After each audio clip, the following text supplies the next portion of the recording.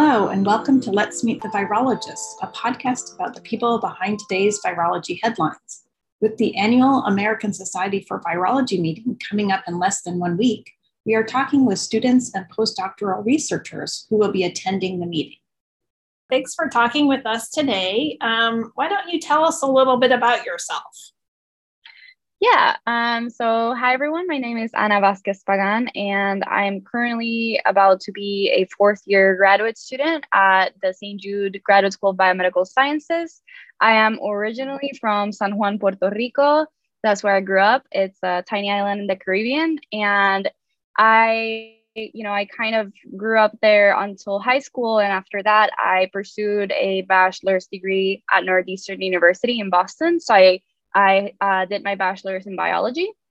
And after that, I sort of ended up in Memphis, and I'm currently in the Department of Infectious Diseases under the mentorship of Dr. Stacy Schultz-Cherry, and I study influenza virus. Great. And can you tell us sort of how did you first become interested in science and then virology? So my first interest in science kind of takes me a little bit back to my roots, because it was over a summer that my mom, who has 3 kids, wanted everyone out of the house that summer. So I ended up being put into a summer camp that ended up being about nanotechnology at the University of Puerto Rico.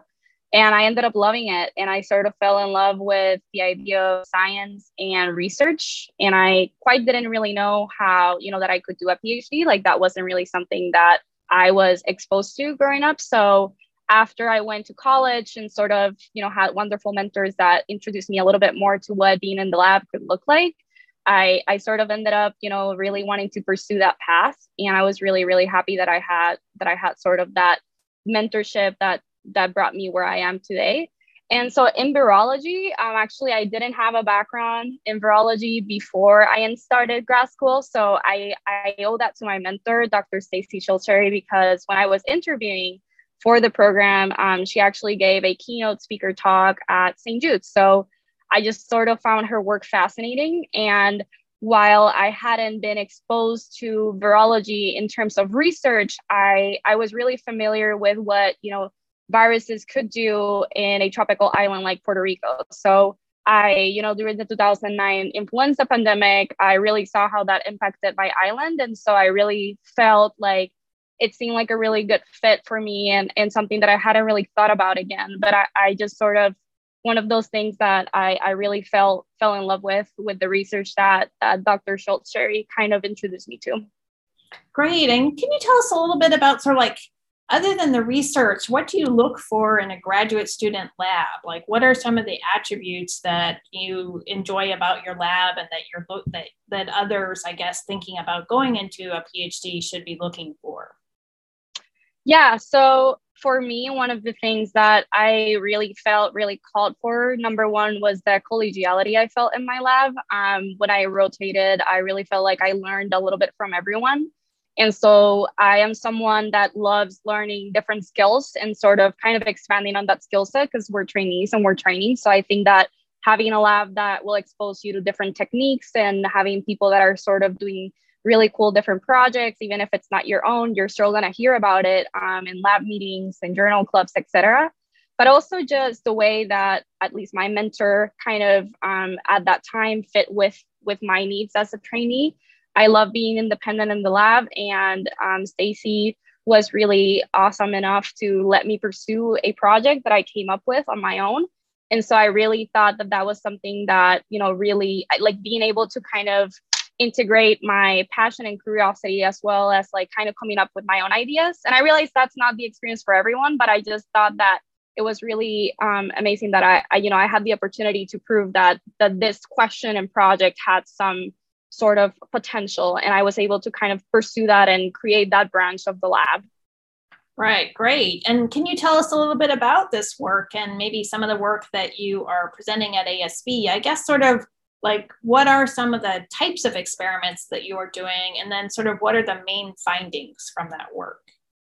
Yeah, so I work our lab primarily focuses on studying high-risk populations in the context of, influenza pathogenesis. So understanding why do we see this increased influenza disease severity in these high-risk or vulnerable populations. And more specifically, our lab has done a lot of work and amazing work doing, investigating people with obesity, and obesity has a high risk factor for increased influenza disease severity. So when I entered the lab, pregnancy wasn't a very extended branch of the lab. So that was the part that I kind of wanted to bring into. So I now study pregnancy and influenza, and I'm very interested in understanding sort of why do we see this increased disease severity, sort of looking at pregnancy a little bit more specifically and not so holistically. And what I mean by that is, understanding that pregnancy has different immunological stages, and sort of how can we tease that apart in a mouse model? How can we study this? How can we kind of increase the knowledge of what happens during pregnancy? Why do we see these outcomes when pregnant women get infected with influenza?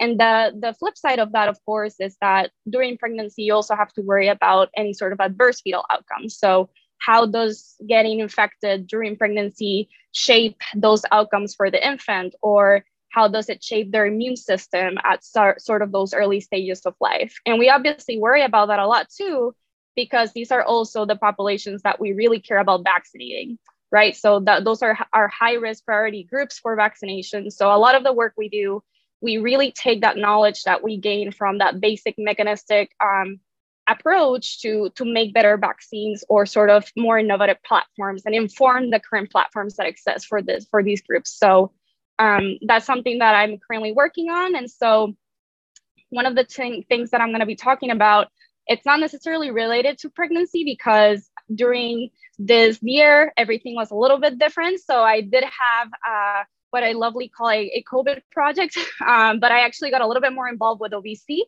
And, it's still sort of is very, very cool work, because I think it kind of gave me the skills to do a lot of the pregnancy work now, vaccination. But we're going to be looking at, the talk that I'm going to be giving is going to be focusing a little bit more on what happens upon weight loss, because we know that people with obesity, or, sort of from the animal models and animal studies that we've seen, when you vaccinate obese mice, you don't really, you still fail to protect that group. So as compared to lean mice, right? So one of the questions we usually get is, what happens if the mice lose weight? Would that revert sort of that phenotype that we see? And so that's one of the main things that I'm going to be talking about in my talk. So definitely tune in and see what happens. I think it's going to be pretty interesting, and everyone can ask all the questions they have, but that's a little teaser for y'all to kind of come to my talk. Great. And I guess just since you started talking a little bit about COVID, how do you sort of compare or think about sort of influenza infection in pregnant women and COVID infection in pregnant women? So are they they're both sort of high risk, but are there differences in sort of the pathogenesis, differences in sort of the immune response, and potentially sort of the long-term side effects, as it were? Yeah, so I think we're learning a lot. And I think this is true for anything with COVID. We're learning a lot as we go. I think that one of the things that I would have liked to see was, that inclusion of thinking about pregnant women from the very beginning. And I don't think that perhaps didn't necessarily happen for different reasons. But I think that right now, from the studies that I have seen and kind of try to keep up with, there does seems to be certain differences in pathogenesis. So usually from the main epidemiological literature, we've seen that pregnancy and influenza is bad, right? And so compared to non-pregnant women. So there was recently a study, off the top of my head, I can't quite remember, but I know it was sort of quoted by the American Journal of Obstetricians and Gynecologists. And so they have this really long-term study following pregnant women and non-pregnant women. And so I think that it's important to kind of consider those controls, because we want to make sure that we're making those right comparisons. So I think it'll be interesting to see what conclusions they derive from the studies once they're finished. And I think that now we're kind of reaching that point where we've, followed people for up to a year. But I think what's going to be really interesting is to kind of better understand what natural infection does during pregnancy. I think that that's going to take a little bit more time to know what or some studies suggested that there could be an increased risk of preterm birth and others that have not seen that association. So I think that at the moment, it is a little bit hard to sort of make that comparison directly, but I think as time goes on, we'll be able to tease apart better what mechanisms may make it a little bit of a different infection or type of, phenotype that we may observe.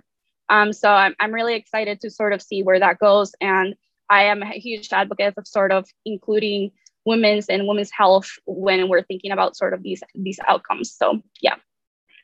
And then can you, just to finish off, kind of give us a little bit of your perspective of what it's been like in the past year and a half to sort of be going through the pandemic here, and then sort of your perspective with sort of what life is like back in Puerto Rico? Yeah, well, this year has been definitely a very unique year for anyone. I think our lab definitely had a ton of work because we felt really called to help in outstanding circumstances, as I'm sure a lot of virologists and virologists in training feel the same way.